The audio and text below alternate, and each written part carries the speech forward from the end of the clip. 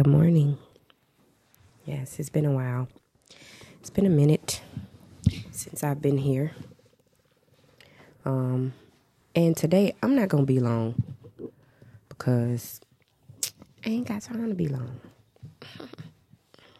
Anyways, if you didn't know, now you know this is Coffee with Quiche.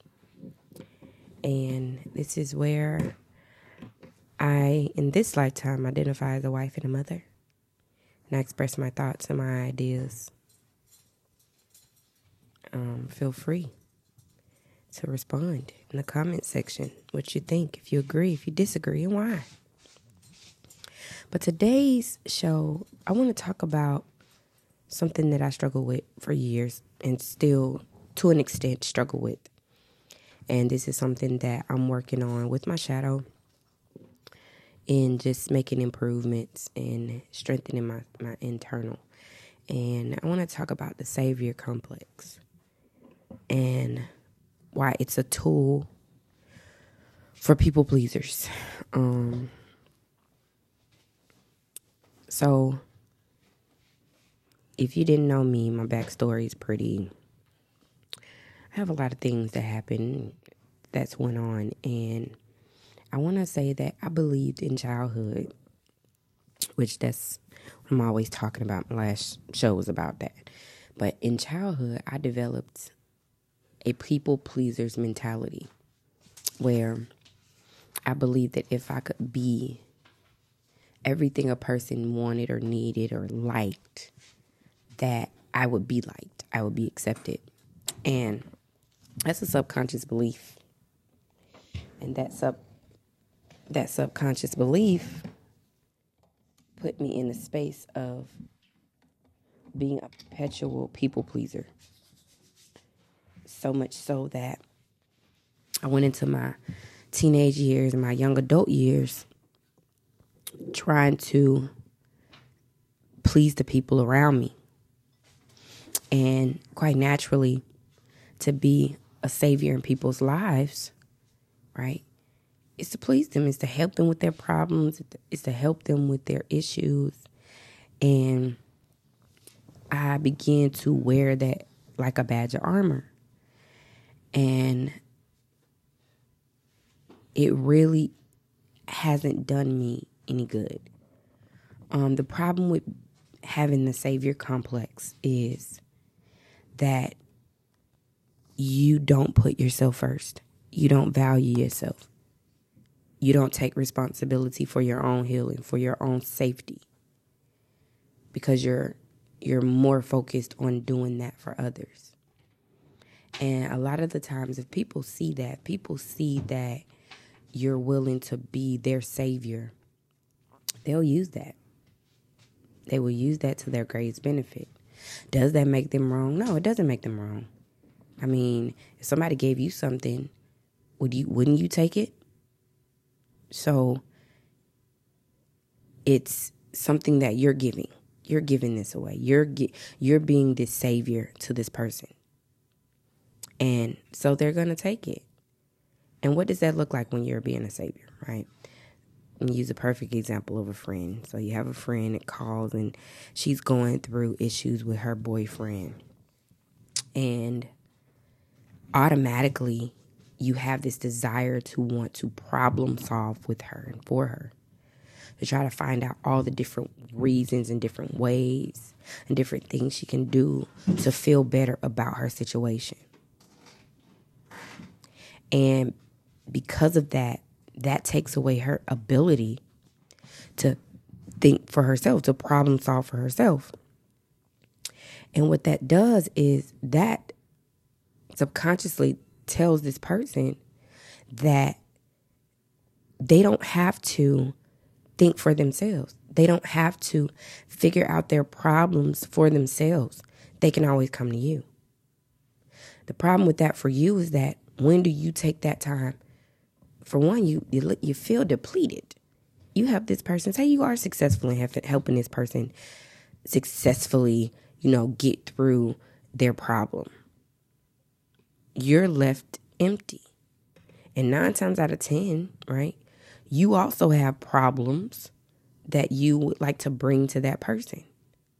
But because you're so much focused on being a savior, y'all never reach your problem.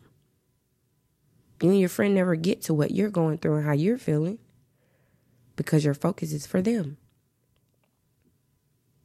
And we want to believe that that's not toxic behavior. We want to believe that being a savior in anyone's life, your children, your friends, your mate, is harmless. It's okay. You're being an assister. You're assisting them. But it's toxic. It's very toxic. It's very detrimental. Because the only benefit that you get, you don't even experience the benefit. They experience the benefit. You can say, oh, well, I get the joy of seeing my friend happy and knowing that they're good. And okay, but what do you feel? What is your personal experience with that? And so for me, a lot of my relationships were built on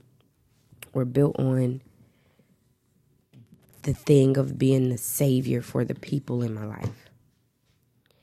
And now, right, I look at my life and I see that a lot of my relationships and my friendships are not around because they no longer need me. Or I'll cut it off because I no longer need to feed that desire of being a savior. And so I'm pretty much me and, my close family. And now, because I am learning how to release that idea and be a savior to myself, what happens is I'm able to problem solve for myself.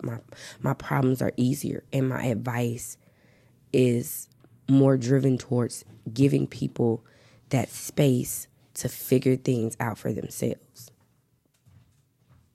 Once the joy that you get from figuring out your own issues, let me tell you, it feels good.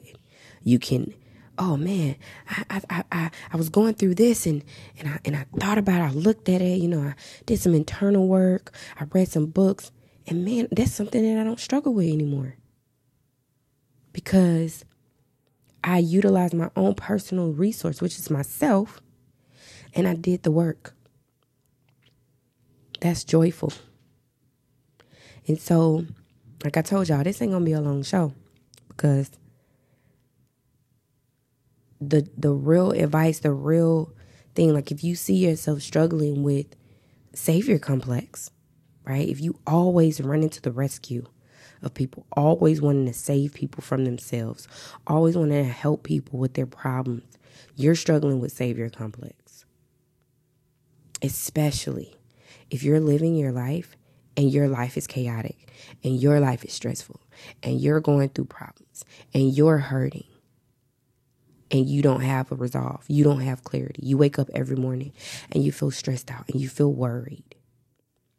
And then you talk to your friends and you help them with their problems. And then you leave the conversations feeling depleted, feeling like you gave too much of yourself away, because you did. You did. You gave too much of yourself away. We reserve that savior complex. We reserve that idea of being a savior for ourselves and to ourselves. I promise you, there's so much benefit in that. You cannot save a person from themselves and their own choices. They have to go through their choices. The choices, the outcome of their choices, the problems that come with that choice, the reward that comes with that choice, they're going to benefit from that. You're not.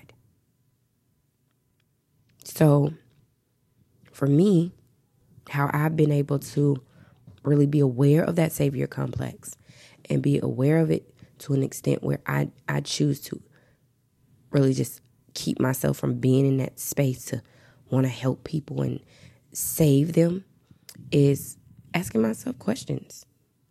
What benefit for me is it to help this person with their problem? Number 2, what problems can I save myself from to feel better? And also, don't feel guilty for saving yourself. The reward in saving yourself is a lifelong reward. When someone else saves you, it's not long. It doesn't last long. The gratification doesn't last long. The excitement doesn't last long because it's not from them. They're not doing it. They're not putting in that work. And it's not something that they can hold on to or something they can refer back to if they're going through the same problem or a different problem that's similar. So let's release this idea of being a savior in people's lives. If they need you to be a savior and they don't like you because you're not adhering to that, you're not accepting that, then that's not a person for you in your life. We pour into each other the overflow, not from the cup. We pour into others an overflow. And what does the overflow look like? The wisdom that you yourself have gained and your personal experience. There's nothing wrong with saying, well, I did this and it worked for me. Because what does that do? That doesn't hold a person responsible to take it or not. But you've witnessed it and you've experienced it. And that's all that matters. So I challenge you guys, ask yourself, am I a savior in people's lives? It's a trauma bond. It's a trauma response. It's not healthy. So yeah, it's been real. Appreciate you guys for joining me. Let's do away with saving folks. Therapists don't even do that. It's been real. Coffee with Keish.